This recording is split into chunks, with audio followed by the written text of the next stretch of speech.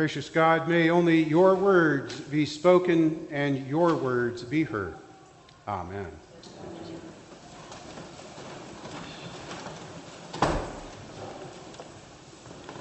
5 or 6 years ago, there was a storybook written by Simone Graham of Auckland, New Zealand, called An Unexpected Christmas.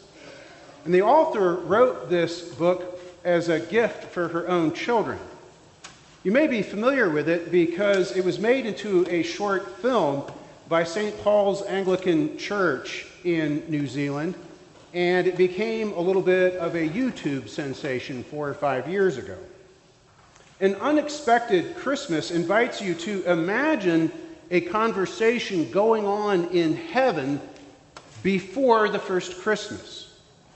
It asks you to imagine the very first Christmas beginning in heaven. And there's God looking at the world that God had made and concerned about the way things were going on earth, concerned about the wrong things that people were doing on earth. And God reflects on the brokenness of humanity and says, this is not what I had in mind when I created earth. I feel so far away. It is hard to be friends with people when you don't like what they're doing. And God says, I think it's time. And at that point, one of the heavenly hosts named Scragger says, time for what, Lord? And God says, time to step in. The warrior angels with their swords appear, and one of the warrior angels says, shall we ready the army, Lord? Teach them a lesson. And God says, no, I don't think we should send an army. Maybe just one person. And the angels say, one person? And that's when this recurring line in the book and in the skit begins. Scragger says, one person? Brilliant! They won't be expecting that. The warrior angel says, Lord, if you're going to send just one person, it'll have to be someone very powerful and very strong, because there's tons of people down there. God says, no, they don't have to be strong. They'll be going as a newborn baby. A newborn baby? Brilliant! They won't be expecting that. And a wise angel says, Lord, the plan is risky. A newborn baby is small and weak. So the baby must be born to people who will protect him. Maybe a great ruler or a mighty king. God says, actually, I was thinking I could send him to a peasant girl whose heart is beautiful and full of courage. A peasant girl? Brilliant! They won't be expecting that.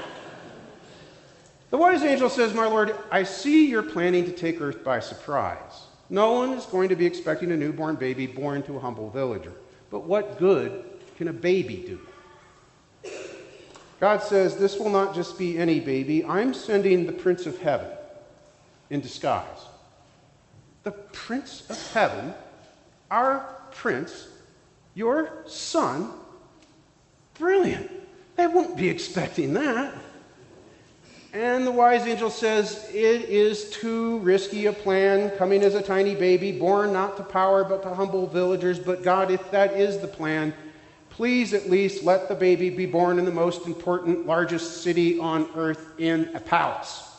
And that's when God says, he'll be born in a stable.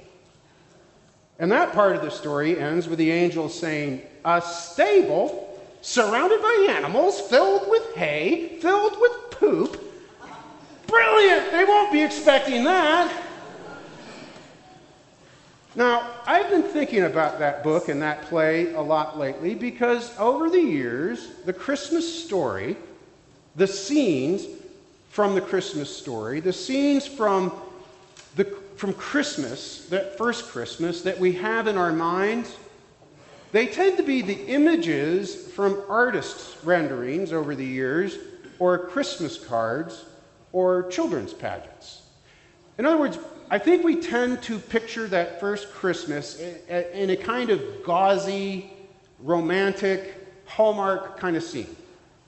There's this adoring Mary and Joseph looking down into a brightly lit manger with very calm, polite barnyard animals standing by. Does it ever occur to anyone else why they're not freaking out over the fact that someone has put a human baby into their feeding trough? You've got these calm animals standing around this serene environment, and we tend not to only romanticize that first Christmas scene itself, but we tend to romanticize modern-day Christmases themselves, the way that they are celebrated or supposed to be celebrated. Chestnuts roasting on an open fire. Perfectly well-behaved children gathered around a perfectly decorated tree, exchanging the perfect gifts. Visiting family members and relatives, keeping their ridiculous political opinions to themselves, or better yet, seeing the error of their ways and admitting that we were right all along. But when we do that, when we romanticize, when we idealize Christmas, a disconnect, a distance grows between, on the one hand, this perfect little ideal scene of that first Christmas or our Christmas that we're imagining in our heads, and on the other hand, the reality of our lives, the way they actually are, or at least the way my life actually is: messy, complicated, conflicted, fractured. Just think, though, about the way that the real biblical Christmas story starts.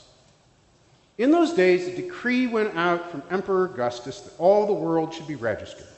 This was the first registration and was taken while Quirinius was governor of Syria. Syria.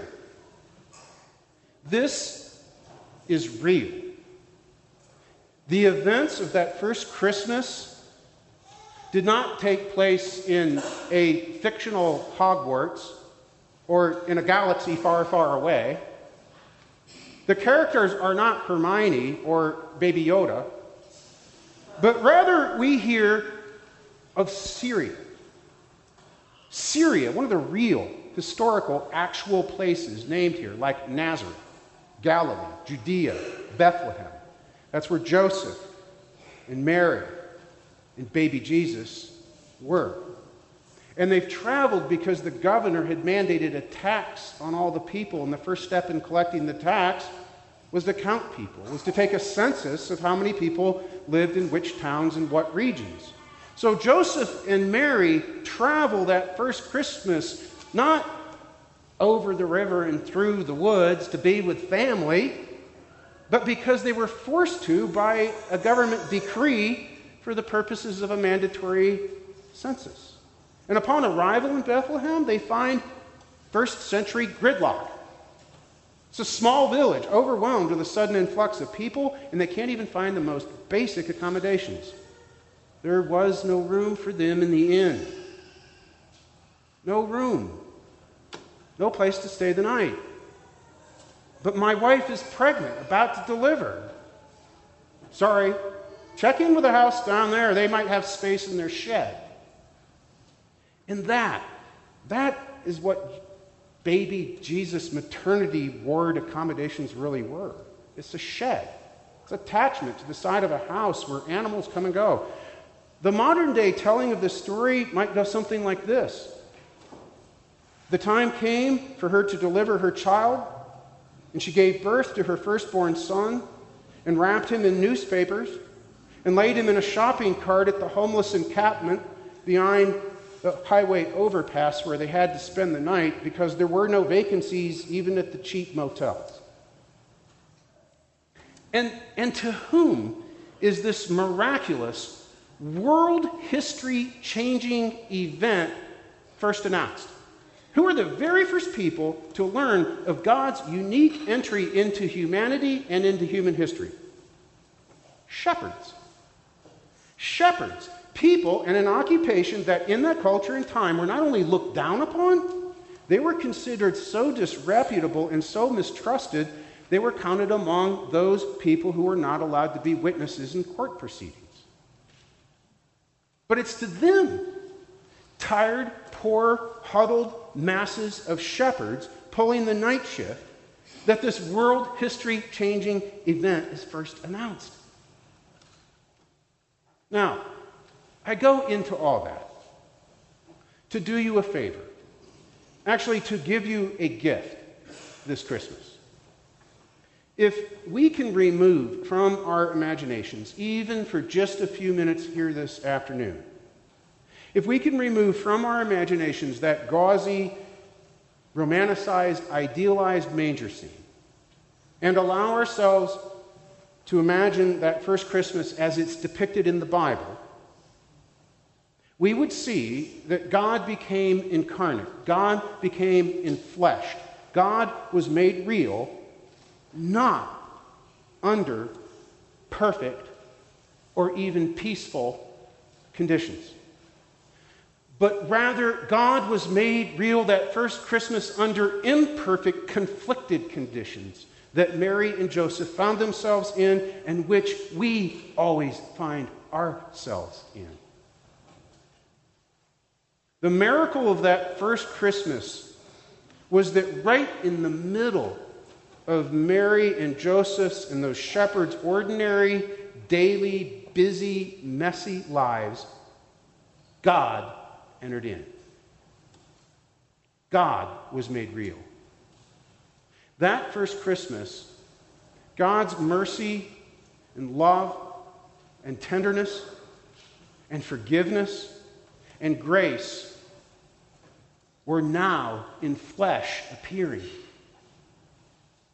They weren't expecting that. The good news of great joy of Christmas is for the real world that we live in. The world of headlines and heartaches and hassles.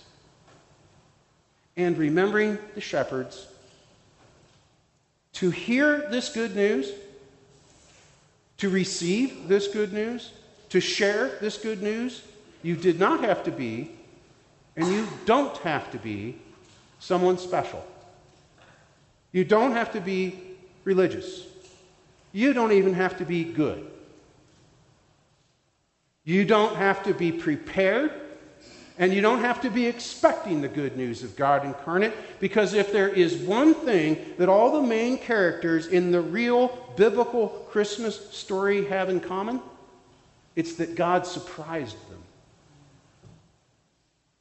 The miracle of this Christmas, this 2019 Christmas, is that whether you're expecting it or not, whether you're prepared or not, only and simply because God delights in loving and in being loved, only because God delights in finding and being found, because of that, God's presence can be found, God's power can be found, and God's peace can be found right in the middle of our lives. God's mercy, love, tenderness, forgiveness, and grace are now in flesh appearing, right in the middle of your ordinary daily life. That is where God entered in that first Christmas, and that is where God enters in this Christmas, whether we're expecting it or not. Brilliant.